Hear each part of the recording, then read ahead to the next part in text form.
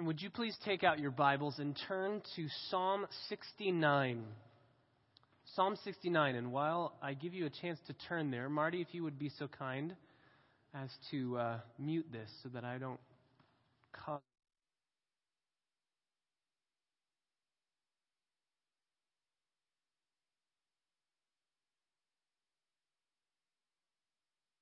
All right, we're back.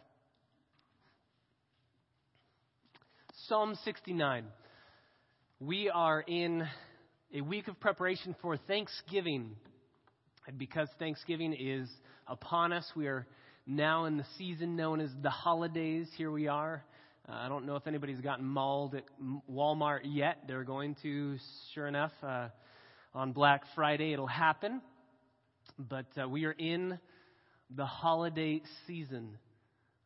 Starbucks has their red cups now. They have their amazing Thanksgiving blend, not to be outdone by their spicy Christmas blend. It's an amazing time of the year. I love it. It's my favorite time of the year. Life is good. We have much to be thankful for. But I think, maybe I'm totally wrong in this, I think that when we come to seasons like Thanksgiving, when we come to a time where we just kind of put a smile on our faces, we can easily forget that there are many in our congregation, there are many in our neighborhoods, in our families, in our communities that are going through times that are trying, so much so that it's difficult to thank the Lord for anything that's going on. If you're not there, praise the Lord. And we have reason to praise the Lord. And even in our praises, I'm sure there are other aspects and factors in our lives that we're still struggling through. We're still wrestling to trust the Lord. So the question that I ask my own heart is, what do I do when I've come to a time where we're all supposed to give thanks and I don't see a reason to give thanks? Or I'm struggling to give thanks, or I'm struggling to praise my God. What do you do when you don't feel that there are any reasons to give thanks? When you don't want to give thanks? When you're simply just stuck looking at the suffering that's going on?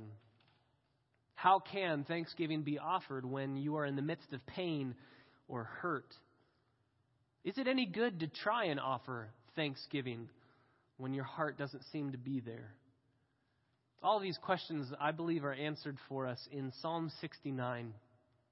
Psalm 69 is an honest psalm. It's an imprecatory psalm, meaning that it calls down judgment and condemnation on the wicked. It is a psalm that is quoted almost the most of any other psalm in the New Testament. Jesus loved this psalm. He lived in this psalm. 7 of the verses in Psalm 69 are quoted multiple times in the New Testament, sometimes by Jesus himself. And some of those verses that are quoted from Psalm 69 in the New Testament are part of those imprecatory, calling down condemnation verses. But there's a turn in this psalm that turns on a heart of thanksgiving even when suffering is happening. How do we give thanks in these times? And ultimately, as I believe in your bulletin, you have the title of the sermon, The Product of Thanksgiving. How do we give thanks? And what good is it to give thanks in the midst of suffering? What does suffering and giving thanks in suffering produce for us? What does thanksgiving produce? What's the product of thanksgiving, specifically when we are in the midst of suffering? Psalm 69 is a psalm that was written by David. You see that in the superscription there in your Bible. Psalm 69 for the choir director, according to Shoshaneman. It's a lily or a tune or an instrument perhaps. But the bottom line is this is written by David in the midst of trying times where he is struggling to give thanks. We're going to break this psalm up into just 3 different sections as we go through it. First, we're going to see the circumstances that David is in, the circumstances he is in. Then we'll see his prayers. Number 2, we'll see his prayers as he is stuck in these circumstances. And finally, we will see his thanksgiving. So the circumstances, the prayers, and the thanksgiving that he offers with just kind of 2 subpoints under each point. So I'll walk through it with you as we go through it. First, the circumstances. The circumstances. Verses 1 through 3 really tell us what it feels like David is going through. What it would feel like to be in his shoes. He gives us an emotive aspect of what's going on in his life. And he tells us what it feels like to him. Verse 1, "Save me, O God, for the waters have threatened my life." So he feels like he is sinking, he is drowning, he is doomed. Verse 2, "I have sunk in the deep mire, and there is no foothold." I'm sinking down, and there's no chance to be able to launch myself up out of it. I can't do it on my own. If you don't save me, God, I am doomed. I have come into deep waters, and a flood overflows me. I'm sinking under these waters. I am weary with my crying. My throat is parched from yelling constantly, "God, save me, God, save me." My eyes fail while I wait for my God. He is drowning. He is sorrowful. He is in despair. He is waiting upon God, and God is not acting. God is not moving. That's why he's proclaiming, "Where are you?" He's giving us imagery, obviously. He's not on a ship that's sinking. He's giving us imagery to the aspect of what it would feel like. But he gives us beautiful imagery. It's as if he's on a ship that has gone down, and as it's starting to go down, David can tell it's going down, and he can tell, "I can't rescue myself. The lifeboats are gone." So he radios in advance to say, "Excuse me, I need help. We're going down. Mayday, mayday, help." And he hears a response, "Help will be on the way." And as he's waiting, as the boat is sinking, and he keeps climbing to the upper parts of the boat to try and stay out of the water, and the boat's still sinking and going down, he's looking around. Where is the help? Where are the helicopters? Where has everything that was proclaimed to be coming, that was promised to help me? Where is it? Have they forgotten about me? Am I so lost that they can't see me? Where is my help? That's what it feels like. Verses 1 through 3 tell us what it feels like, and verses 4 through 12 tell us why it feels that way. So these are the circumstances. What does it feel like? It feels like he is sinking and he is going to go down with the ship, so to speak. Why does it feel that way? Verses 4 through 12 give us the answer. He starts by saying, "Those who hate me without a cause are more than the hairs of my head." Or in other words, uncountable. Can't count the number of hairs on your head. There are more enemies that are trying to destroy me than I can even possibly count. So he feels like he is drowning. He feels like the whole world is against him. He says those who would destroy me are powerful, being wrongfully my enemies. They're powerful. They want to destroy me. And they are wrongfully my enemies. They're against me, but they're against me wrongfully.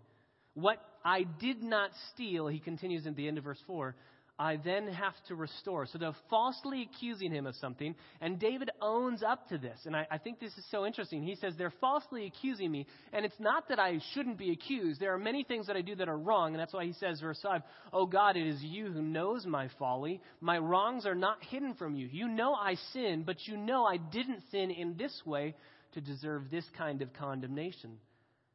Everyone's against me. And they're against me wrongfully. The whole world is out to get me." You ever have those days? We call them, it's just one of those days. You just wake up and you're going through your day and you feel like nothing can go right. Everything is going wrong. Everyone is against you. And if you're like me, this is the thought that always occurs in my mind. It's about halfway through the day when I've kind of given it a shot. Doesn't seem to be changing at all. And I just think, you know what? I should go to bed right now. I should go to bed because I know mercies are new the next morning. So the mercies are gone. They've run out, apparently. Maybe I had one this morning and I used it on my Pop-Tart. And now the mercies are gone. What should I do? Just go to sleep. Good night. I'll wake up with more mercies available. David's in that spot. David's there. He says, God, you know what's going on. I'm struggling. They hate me without cause. Verse 6, he says, "May those who wait for you not be ashamed through me, O Lord, God of hosts." He says, God, this is getting so bad that people that are believers, that are looking at the way that I, as a believer, am being treated, are wondering whether they should stay believers. Everybody around them is saying, see, David believes in the God that you believe in, and that God's not coming to David's help, so you must be believing in a terrible, faulty, false God. He's saying, God, please let them not be ashamed. May those who seek you, middle of verse 6, not be dishonored through me, O God of Israel. Why? Because for your sake I have borne reproach.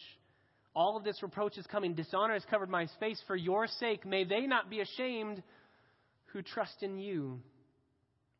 I have become estranged from my brothers and an alien to my mother's sons. Why? Why am I estranged? It's interesting to note, there's not much talk in here. Actually, there's no talk in here of military language. Sometimes we read Psalms by David that are when David is fighting, he's on a conquest, or people are hunting him down to try and kill him. That's not the language that we have here. There isn't a military campaign. The language here is brothers and that are now fighting against him, family that's fighting against him. It's more likely that he's talking about friends or citizens of his kingdom, people that know him, that were friends of him, that have now betrayed him, people that are turning their back on him. Now he's estranged in his relationships from them. And he gives us the reason why. We studied this in Family Bible Hour. Our fours, right? Our motivation clauses, verse 9. Why has he become estranged? Why do people hate him now? Why are his friends turning their back on him and maligning him? Because, verse 9, zeal for your house has consumed me, and the reproaches of those who reproach you have fallen on me. The reproaches of those who reproach you have fallen on me. So I am bearing your reproach, God, because I love your holiness and your righteousness so much that I'm telling people, don't do that. That's not holy. That's not righteous. Zeal for your house has consumed me, and because of that, people are saying, chill out. Stop it. You are way too holier than thou. Stop being so righteous. You don't need to do that. And they're starting to get angry with David zealously pursuing righteousness. He says, when I wept in my soul with fasting, it became my reproach. When I made sackcloth with my clothing, I became a byword to them. Those who sit in the gate talk about me, and I am the song of the drunkards. I love how he says that. Those who sit in the gate, that would be the judges. That would be the people that rule the city, that there would be hearings there. So the highest level of people are talking about him and maligning him. And the lowest level of people, the people in the bars, the people in the taverns, the people in the pubs that just hang out and don't have anything to do, the drunks, they talk about him. So every man in between, whether it's the highest official and the lowest drunkard in the bar, the name of David is on their lips as they malign him, as they make fun of him, and as they say, your God has abandoned you. Look at his despair. Look at the reason for his despair. You know that verse in verse 9 is quoted in John chapter 2, verse 17, when Jesus is cleansing the temple. And his disciples remember this passage and they say, oh, I remember David talked about zeal for God's house consuming him. So too, Jesus has zeal for his Father's house that's consuming him. Those are the circumstances. What it feels like and why it feels that way leaves David absolutely hopeless and helpless, save one aspect. He says, I can pray. That's all I've got. I can pray. Number 2, we look at the prayers. And there are 2 real types of prayers here. There's prayers for help and there's prayer for justice. Prayers for help and prayers for justice. First, the prayer for help is verses 13 through 19. He says this, but as for me, my prayer is to you. So as for me, who cares what they do? Ultimately, they are pursuing ungodly behavior. But as for me, my prayer is to you. And listen to his prayer. We need to pray this way. I love his prayer. O Lord, at an acceptable time. So I think I know the right timetable, but you own the clock. You own the timetable. I will trust in your timetable at an acceptable time for you, O God, and in the greatness of your loving kindness. So according to your character, at the right time, according to the mercy that you have for me, answer me. Answer me. with your saving truth. We need to pray that way. When we're in the midst of trials, I think normally we start with the end of it. Answer me, God. And sometimes it's not just answer me, it's answer for yourself. Why are you doing this? What right do you have to be doing this? And instantly when those words come off our lips, we know that was a very foolish thing to say. God owns the universe. He owns the world. He made the world. So he has all right to do whatever he wants. And that's why David goes back to his character. He is holy, holy, holy. He is filled with loving kindness and mercy.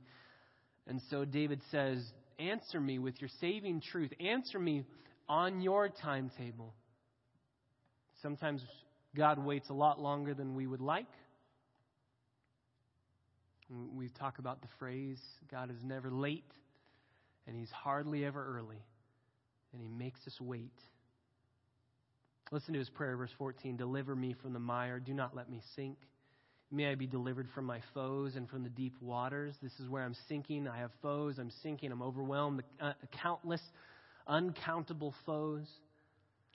May the flood, verse 15, of water not overflow me, nor the deep swallow me up, nor the pit shut its mouth on me. Answer me, God. Answer me, verse 16, O Lord, for your loving kindness is good. Answer me because your loving kindness is good. If you answer me, I will receive mercy from a good and gracious God. So please answer me now. Answer me according to the greatness of your compassion. Turn to me. Do not hide your face from your servant, for I am in distress. Answer me quickly. Oh, draw near to my soul and redeem it. Ransom me because of my enemies. You know my reproach and my shame and my dishonor. All my adversaries are before you. You know it all. And so this is his prayer. He lifts up a prayer for help. He says, God, please help. And he asks it in such a perfect way, a modeled way for us. But his prayer doesn't end there. His prayer then gets into a prayer of justice, a prayer for justice, verses 20 through 28. He prays for help, verses 13 through 19, and then he prays for justice, verses 20 through 28. So far, David feels overwhelmed by his enemies, and these enemies don't appear to be military enemies. They're personal friends or citizens that are maligning him. David doesn't claim to be perfect. He knows he is a sinner. So in summary, we have King David, not a perfect man, but a righteous man. A man who loves God, who trusts God's mercy for ransom and redemption, who stands up for the cause of the humble, and who is suffering the undeserved persecution of his enemies and God's enemies. And in the middle of this lament, in the middle of this cry for help, he's going to devote 7 verses to calling on God to punish these sinners, what we would call an imprecation, an imprecatory psalm. What is an imprecation? This psalm of justice, this prayer of justice. It's a curse. It's an invocation of judgment. In the Near East, there were curses that were written into treaties between kings and nations. If you do this, this will be the curse that will be brought upon you. If I do this, and if I don't do this, this is the curse that will be brought. They were punishments for violations of the treaties. But it's interesting in this context. David brings down an imprecatory psalm, an imprecatory prayer to say, God, judge your enemies. But he's never asking, let me at them. And I think of like a Bugs Bunny cartoon, put them up, let me at them. He's never asking that. He doesn't want vengeance so that he can enact revenge and judgment. He's saying, God, you are holy, they are not, and I want you to avenge yourself. And you do the avenging. Don't let me do it. There's holiness in this imprecatory psalm. And as I said earlier, the New Testament quotes this imprecatory part of this psalm. A lot of people ask, well, we're supposed to pray for our enemies. And I don't think it's that kind of a prayer that we're supposed to pray for our enemies. Love your enemies. How does this fit? Well, let's read it and then we'll find how it fits. He says this, verse 20, reproach has broken my heart. I am so sick. And I looked for sympathy, but there was none. For comforters, but I found none. So I looked, but they didn't give me any. Instead, verse 21, they also gave me gall for my food, bitterness for my food. And for my thirst, they gave me vinegar to drink. So they just heap bitterness upon his life. He says, verse 22, may their table before them become a snare. When they are in peace, may it become a trap. I love those two words. He says a snare is a self-closing. You just step in it and it gets the animal. And a trap is something that has to be baited. You have to put bait in it and then the animal goes into it. He says, they have ruined my table. God ruined theirs. Verse 23, may their eyes grow dim so that they cannot see. Make their loins shake continually. They have made me afraid and ashamed. Make them afraid and ashamed. Pour out your indignation on them, and may your burning anger overtake them. May their camp be desolate. May none dwell in their tents. Why? Because they have persecuted him whom you yourself have smitten, and they tell of the pain of those whom you have wounded. And add iniquity to their iniquity, and may they not come into your righteousness. May they even be blotted out of the book of life, and may they not be recorded with the righteous. What do we do with these verses? If we had more time, we could go to the New Testament, and most of you have a study Bible, or if you don't, you can go online and look up these verses and see where they are cross-referenced in the New Testament to see that they are not at all at odds or contradicting what the New Testament teaches. In fact, what does the New Testament teach us? The New Testament teaches us in the Lord's Prayer, hallowed be your name. Thy will be done, thy kingdom come, and let your will be done on earth as it is in heaven. Now, if you pray that prayer, what are you honestly asking for? If you're asking for God's kingdom to come and for his will to be done here on earth, you're asking that the righteous reign and rule with Jesus, and you're asking that the unrighteous be cut off. When God establishes his kingdom in Jesus Christ, when Jesus comes back to establish his millennial kingdom, there are no ungodly people the first second that kingdom begins. There are none. They are all destroyed in the battle of Armageddon, and evil is vanquished and Satan is bound. When you're asking your kingdom come and your will be done, you're asking for judgment. If you truly love God and love his holiness, and I know we've talked about this before, but I think that we should revisit it again here. If you truly love God, if you truly love his holiness, which is why David's praying what he's praying, ultimately he's not saying, God, they messed with me, now mess with them. Ultimately, he's not saying that. There's an aspect of that.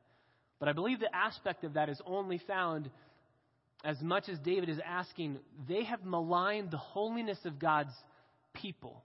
They've maligned godly people. They've maligned the holy name of God himself. So avenge yourself. Your people shouldn't be going through these things that they're going through. Avenge yourself.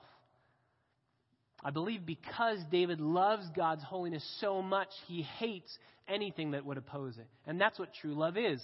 If you truly love something, then you must have hate inside of that love for anything that is going against or offending that love.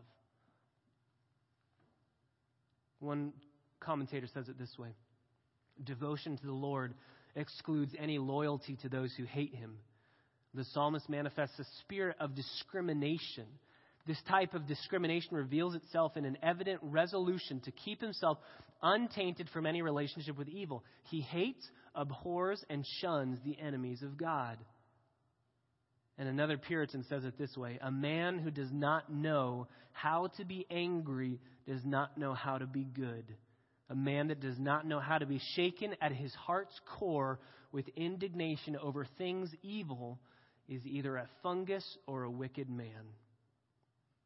Even God himself in Revelation 2 says that there are things that he loves about the church in Ephesus, and it's the fact that they hate the deeds of the Nicolaitans. They hate the deeds of the Nicolaitans. Now you say, yes, they hate the deeds. They don't hate the people. God loves the sin, God loves the sinner, hates the sin. Yes, there's truth to that, and I believe we've talked about this as well. D.A. Carson, I think, says it best. There's a kernel, he says, quote, there's a kernel of truth in that statement. God loves the sinner, hates the sin. There's a kernel of truth in that. God has nothing but hatred for the sin of the sinner. But God has more than hatred for the sinner himself. So God has hatred alone for the sin, God has hatred for the sinner, and God has love for the sinner. All David is praying here is, avenge your name and let wicked people perish. Do what you've proclaimed you would do. Bring justice in the world. I don't think that's a wrong thing to pray, and I think if we say that's a wrong thing to pray, then we're saying we can't pray the Lord's Prayer. Dr. Bill Barrick at the Master's Seminary says it this way in his commentary. He says, "It is right to pray for the overthrow of tyrants. A biblical view of the value of life depends on divine justice, judgment, and vindication of what is right. It is right to pray for justice on behalf of those who are oppressed. When we pray, your kingdom come, your will be done on earth as it is in heaven, what will it mean to evil world rulers and wicked people? It is our prerogative to pray for God to avenge wrongs because vengeance belongs to him." And notice again, David isn't saying, "Let me avenge myself." David's saying, "God, avenge yourself. God, avenge yourself. Let them perish. Let their wickedness ultimately find its end. Let them be condemned forever." The psalm turns after this prayer, and it turns with thanksgiving. David has proclaimed his circumstances. He has said, this is the way it feels, and this is why it feels that way. These are the circumstances. And in the midst of these circumstances, I'm going to pray. I'm going to pray for help, and I'm going to pray for justice and judgment to come. And until that happens, God, I'm going to thank you. Point number 3, thanksgiving. Verse 29. There are two aspects of his thanksgiving. Verses 29 through 33 are individual, and verses 34 through 36 are corporate thanksgiving. Individually, he says this, "But I am afflicted and in pain. May your salvation, O God, set me securely on high." In contrast to the wicked, that David is saying they should perish for their wickedness, he says, "I am afflicted and in pain for righteous doing, and your salvation will set me securely on high. It will save me. I will not perish like the wicked. I will be saved." And then he says this, verse 30, "I will praise the name of God with song and magnify him with thanksgiving." A couple things we can observe in verse 30. I will praise. It's a choice. I guarantee you he doesn't feel like doing this, but he will praise. He says, I will do this. It's my choice to do this, and I will make this happen. We've talked a lot before about, do we wait to praise God when we feel like it? I think if we were to wait to praise God when we feel like it, we would praise him 25, 30 days out of the year maybe, if we felt like it. There are times that we have to say, soul, praise the Lord. And then, by God's grace, as we obey, we are blessed. And we start to feel like praising him. And that's exactly what's going to happen in these verses. David says, I will praise the name of God. And this is how I will praise him. I can praise him in a number of different ways. I'm going to praise him with singing. Just picture yourself in the most depressing of times. Picture yourself in the hardest time that you've ever been in your life. When you find out horrible news, and ask yourself, would you be able to sing? Would you even be able to have words? Were you able to speak words of praise in that moment? I remember growing up, we had friends. My parents had friends, I should say. And they had a child who was, I believe that they passed away from SIDS. And at their funeral service for this child, they opened the funeral service by singing, I love you, Lord, and I lift my voice to worship you. Oh, my soul, rejoice. Take joy, my King, in what you hear. May it be a sweet, sweet sound in your ear. To be able to say those words and plead with God, make this a worship service to praise you for your holiness and your goodness when I've lost my child. David says, I will praise the Lord with song. I will sing. I will choose to do this. And in doing this, end of verse 30, I will magnify him with thanksgiving. I will magnify him with thanksgiving. We're going to come back to that. He then says, verse 31, this, praising him with song and magnifying him with thanksgiving, will please the Lord better than an ox or a young bull with horns and hoofs. Why does he say that? He brings in some costly sacrifices, and he says it's better just to sing. Why is that? I think there's a number of reasons why that is, but just one. I think I gave that to you as a question that you can dive into on your own time this week. But just one answer for it. You can externally offer a sacrifice. Say, God should be praised. And do that externally with an internal attitude and heart of, I hate God and I don't know why he did what he did. But to sincerely and genuinely be able to sing a praise in your heart with thanksgiving to God has to come from the inside, internally, and it has to be somewhat genuine as it's being given. You can go through motions externally, and that's why God says, I would rather have a broken spirit and a contrite heart inward, internally, than have the blood of bulls and goats. For me, obedience in the inmost parts is what I desire more than sacrifice. He says, the humble have seen it, verse 32, and are glad. So he says, I'm not going to take the easy way out. Even though it would be costly, it would just be external. And the humble who see this have seen my whole predicament and how I've responded to it. They're seeing it and they're glad. You who seek God, let your heart revive. So back in verse 6, he said that there are people that were struggling to trust in God in this moment.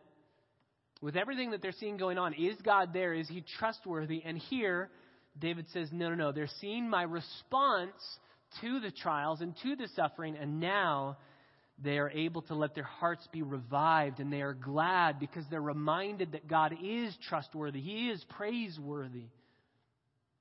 Why? Verse 33, because the Lord hears the needy and does not despise his who are prisoners. He hears them. He loves them. He will take care of them. Even if he hasn't acted yet, he hears. So, corporately, that's the individual praise of thanksgiving. But now corporately, verse 34 through 36, let the heaven and the earth praise him, the seas and everything that moves in them. For God will save Zion and build the cities of Judah, that they may dwell there and possess it. The descendants of his servants will inherit it, and those who love his name will dwell in it. Much could be said about this. Very messianic. This is future. This is looking into the future, that God will establish Zion. He will save Zion. It's interesting that David would say that because Zion wasn't under attack at that moment, but he's saying God will restore, he will redeem, and he will let those who are righteous dwell in his midst. Quite a different ending from where we started. Waters have threatened my life. Save me. I have sunk. I am weary with crying. My throat is parched. Now he can say my throat is parched because I've been singing and praising God. I love him and he is good. Very different ending. What's the turn? Where does this all spin? What's the hinge of this psalm? It hinges on verse 29 when he says, no, I will praise God. I will magnify his name with thanksgiving. I will do that. As we come to a time of thanksgiving, and this verse 30, where he chooses to praise God, again, my question is, what does thanksgiving produce? Why give thanks? It's commanded, obviously, in Scripture, but why should we give thanks? And specifically, if you are in the midst of suffering, why should you give thanks if you do not feel like giving thanks?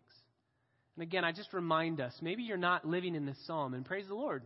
Maybe you're having a respite from suffering right now. Praise the Lord. But if you are living in suffering, this psalm is for you. If you aren't living in suffering, this psalm is still for you, because you either have suffered and now you know how to suffer better, and you will suffer in the future. I hate to be the bearer of bad news, but you will suffer. This psalm is for all of us. And we need to learn, specifically this week, looking at Thanksgiving, why Thanksgiving is profitable, what it produces. It all hinges on this word magnify. David says, I will praise the name of God with thanksgiving, and I will praise him with song, and I will magnify him with thanksgiving. That word magnify in the Hebrew, gadol. I love this word because in Israel, there are these two enormous craters, and one is massively bigger than the other one, and so it's called Maktesh, which is the Hebrew word for a crater or a canyon. Maktesh Gadol. It's a great canyon. It's an enormous canyon. And if you want like a really, really, really big canyon, it's a Maktesh Gedolim, and this is what this is called. It's just, there are massive parts of this enormous, it's bigger than the Grand Canyon. It's just this massive thing, this crater in the earth in Israel. This is what David is saying. I will Gadol God with thanksgiving. Gadol, it means to intensify, to increase, to make grand, or to make strong. It's used elsewhere in the Psalm. Psalm 40, verse 16. Psalm 34, verse 3. Magnify the Lord with me, and let us exalt his name together. Magnify. Gadol, the name of God. Make it big. Make it intense.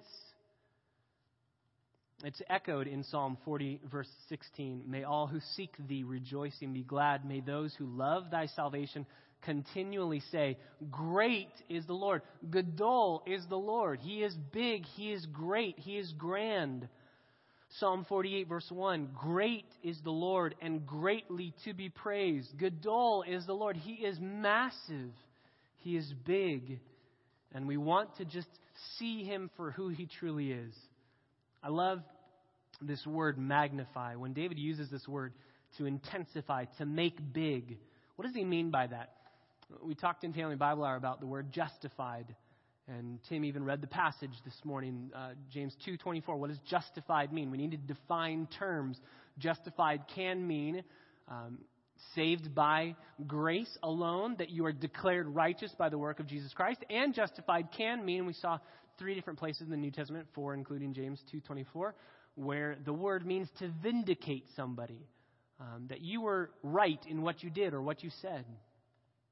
Same thing is true here. Our word magnify can mean 2 things. You can think of magnify, and when I think of magnify, I always think of a microscope. I always think of that first. A little microscope.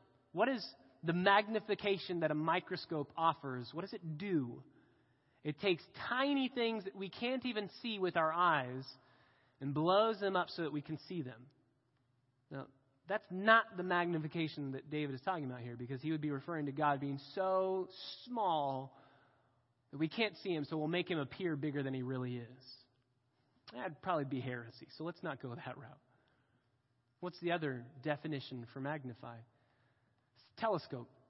It's taking something that will allow you to see something that is massively bigger than you could possibly comprehend, but something stands in the way between you and seeing it for what it truly is. You look at Jupiter. Jupiter is enormous. I think like 5 of our Earths can fit into the big red spot on Jupiter. Like, it's an enormous planet. But I can't see it. Even with a telescope, it still looks this big to me. Why is that? Because there's something in the gap between. It's so far away. There are many, many miles between us. And because of that, it's hard to see. That's the word that David is using here. He's saying, I will use praise, and specifically I will use thanksgiving as a telescope to see how big God truly is. There are always 2 things that stand in the way between us seeing who God truly is, the bigness, the awesomeness, the grandeur of who he is. They are sin and suffering. Our sin stands in the way between us and seeing God for who he is. That's why Jesus says, blessed are the pure in heart, for they will see God. If you're pure in heart, you'll see him. If you're impure in heart, you can't see him, both in the here and now and in the future to come. But suffering can also do it to us, right? If we're honest, suffering clouds out his bigness. Suffering, even in this psalm, just in Psalm 69, David has already said, in essence, implied, where are you? I've been waiting for you. So now we're detracting from his omnipresence. An omnipresent God is a grand God. But when we start asking, are you even there anymore? We notch out. We shrink him down. Not omnipresent anymore. Are you good? Holiness, shrink him down. Are you righteousness? Shrink him down. Do you know? Omniscience, shrink him down. Until all of a sudden you have a God that is small and manageable and made in our image, much like us. Starts to look like us. Maybe he forgot about me. Starts to act like us. Maybe he just doesn't care. And so David says, no. I'm going to use the telescope of thanksgiving to blow God back up in my own image. I know he's grand, but my suffering has caused him to shrink down in my view. Specifically, I should say, caused my view of him to shrink down. He has not shrunk. He is still grand. So, what does thanksgiving produce? 3 things. Thanksgiving, first of all, produces magnifying God to his rightful size in your mind and in your heart. Thanksgiving produces magnifying God to his rightful size in your mind and your heart. Thanksgiving is a telescope that you use to blow God up in your mind and your heart. The only person that uses that telescope is the person who says, I can't see it with my naked eye. So you humbly have to say, I have lost sight of how grand God is. I need to be reminded. It takes a humble person to use the telescope of thanksgiving. That's why God says in Romans chapter 1 that the unbelieving, cursed generation, the world that does not believe but instead changes the image of crawling things for the image of God for the crawling things, and exchanges natural functions for unnatural functions. God says that person is a person who doesn't give thanks. Though they knew God, Romans chapter 1, though they knew him, they did not honor him as God, nor did they give thanks. Why? Because they were proud. Prideful people cannot give thanks. Humble people cannot not give thanks. They know that they are so utterly dependent, and they plead with God, help, help, help. So the first product of thanksgiving is magnifying God to his rightful size in your mind and in your heart. But it doesn't stop there, and that's what I love about these verses in Psalm 69. It starts trickling down to others, and that's number 2. The second product of thanksgiving is that your own magnified vision of God compels you to proclaim his glory to those around you. Your magnified vision of God, as you give thanks, your magnified vision of God starts to expand. You see him, you're looking into the telescope, and you're compelling others to do the same. It's just like using a telescope. I don't know if you guys have used one before that's actually worked. I know we had these ones like as kids that were probably from the 99-cent store. You know, look at the moon, and you'd look in it, and it's just a black dot, and you couldn't see anything, and it doesn't work. Look in a real telescope, and you can see real images of enormous planets or stars or solar systems or galaxies, and you're blown away by it. What do? You go, oh, that's nice, and walk away? You say, look at this, look at this, look at this. That's the second product of thanksgiving. If you truly understand God for who he is, you will start to say, hey, everybody else, look, look, look. He says in verse 32, I have magnified him, and now the humble have seen it. I have magnified him, and now the humble are looking on, and they're wondering. And I'm compelled to tell them, look at how amazing God is. Look at what he says specifically. You who seek God, let your heart revive, because God hears the needy and does not despise his who are prisoners. He has looked through the telescope, and now he's proclaiming, don't despise God. He doesn't despise you. Seek him. Let your heart turn to him. That's what thanksgiving produces. Initially, he was wallowing in self-pity, which is understandable. He was depressed. He was stuck. And now he is, because of his first product of thanksgiving, magnifying God on his own, he is now able to say, guys, look at God. He is amazing. He is so much bigger than anything we could possibly comprehend.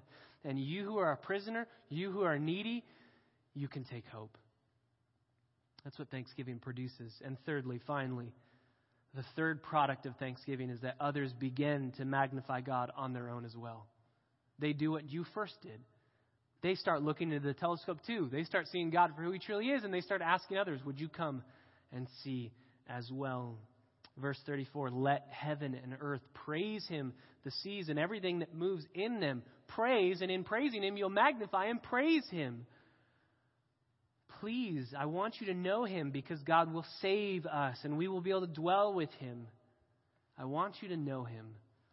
What does thanksgiving produce in our lives? It produces magnifying God to his rightful size in your heart and in your mind. As you magnify God to his rightful size in your heart and mind, you begin to ask others to come and see how great and glorious and grand your God is. As you have seen him renewed in his grandeur, you're asking others to come and see. You're compelled by his glory to come and see, to plead with others to come and see. And finally, others begin to magnify God on their own, and the multiplication process begins. This is all throughout the New Testament. This is what Paul prays for constantly. Ephesians chapter 1. Look at who God is. See what he's done. Colossians chapter 1 does the same thing. We don't have enough time to go through it. The bottom line is this is everywhere in the Bible. Magnify God with thanksgiving because it produces something. It produces a reality in your mind and your heart of a forgotten God, as it were. You have forgotten. We have forgotten how great and glorious he is. And we do have so many things to give thanks for in our body. At this Thanksgiving on Thursday, when you're with family and friends, tell them of the ways that God has answered prayer in your life and in others' lives. Tell them of the ways that God has answered prayer in Clark's life, that 2 months he was waiting for 2 more months to go by, and God said, no, I'll give him the job now. Share that God does move and responds to care for his children. He does. That's why we should pray with Paul, with David, open the eyes of my heart, soul, forget none of his benefits. John Piper says it this way. For most people, God is about as important as Halley's Comet. He is a distant, smudgy softball of light in the sky, barely visible because of all of the man-made lights in the city. But that means most people do not respond to God in a way that honors him for who he truly is. He is not as important, practically speaking, as the television. His book, the Bible, is not as compelling as the news weekly. His company is not as stimulating as an NCAA basketball team. Most people say he exists the way that a comet exists. He's out there doing his thing and shows up in our sky every now and then, most often to be criticized for not showing up sooner. But practically, he is simply not in the top 10 influences of life from day to day. Now, this is tragic and dangerous. It is tragic because all human beings were created to enjoy fellowship with God and be satisfied by his greatness. It is tragic to see a person be more amazed at a street light than a comet because the street light looks brighter and bigger. It is dangerous because the wrath of God rests on everyone who treats him so disrespectfully. The reason we need a Savior is because we have fallen short of the glory of God. We've offended him so grievously that our only hope is in salvation through his Son, Jesus Christ. And for those of us who have found that salvation because God has graciously called us to himself, for those of us who can say, yes, the Lord saves, revive your heart, rest in him, we must band together and become a church that in reality is an observatory for everyone to come to and see God is great. God is magnificent. And this Thursday, may we go and take our observatory to our families, to our friends, and show them how great and awesome and mighty God is. And maybe, just maybe, those of our family or friends who are not saved will see God a little bit more clearly as we magnify him with thanksgiving. And maybe by God's grace, they'll ask, you know what, can I look into that telescope too? And we can start showing the glory of God to those who do not yet see and savor it. Father, we thank you for the gift of thanksgiving. And we pray that as we offer thanks even now, that through whatever season of life we are going through, whether it is suffering, whether it is satisfying and pleasurable, whatever it is, God, we know that we can say, it is well. We know that we can say, you are good. And so we ask you now, in a very real sense, to come, to tune our hearts, to sing your praise, that we might magnify you with thanksgiving and leave here just a little bit more aware of how grand you truly are. We pray it in the name of Christ. Amen.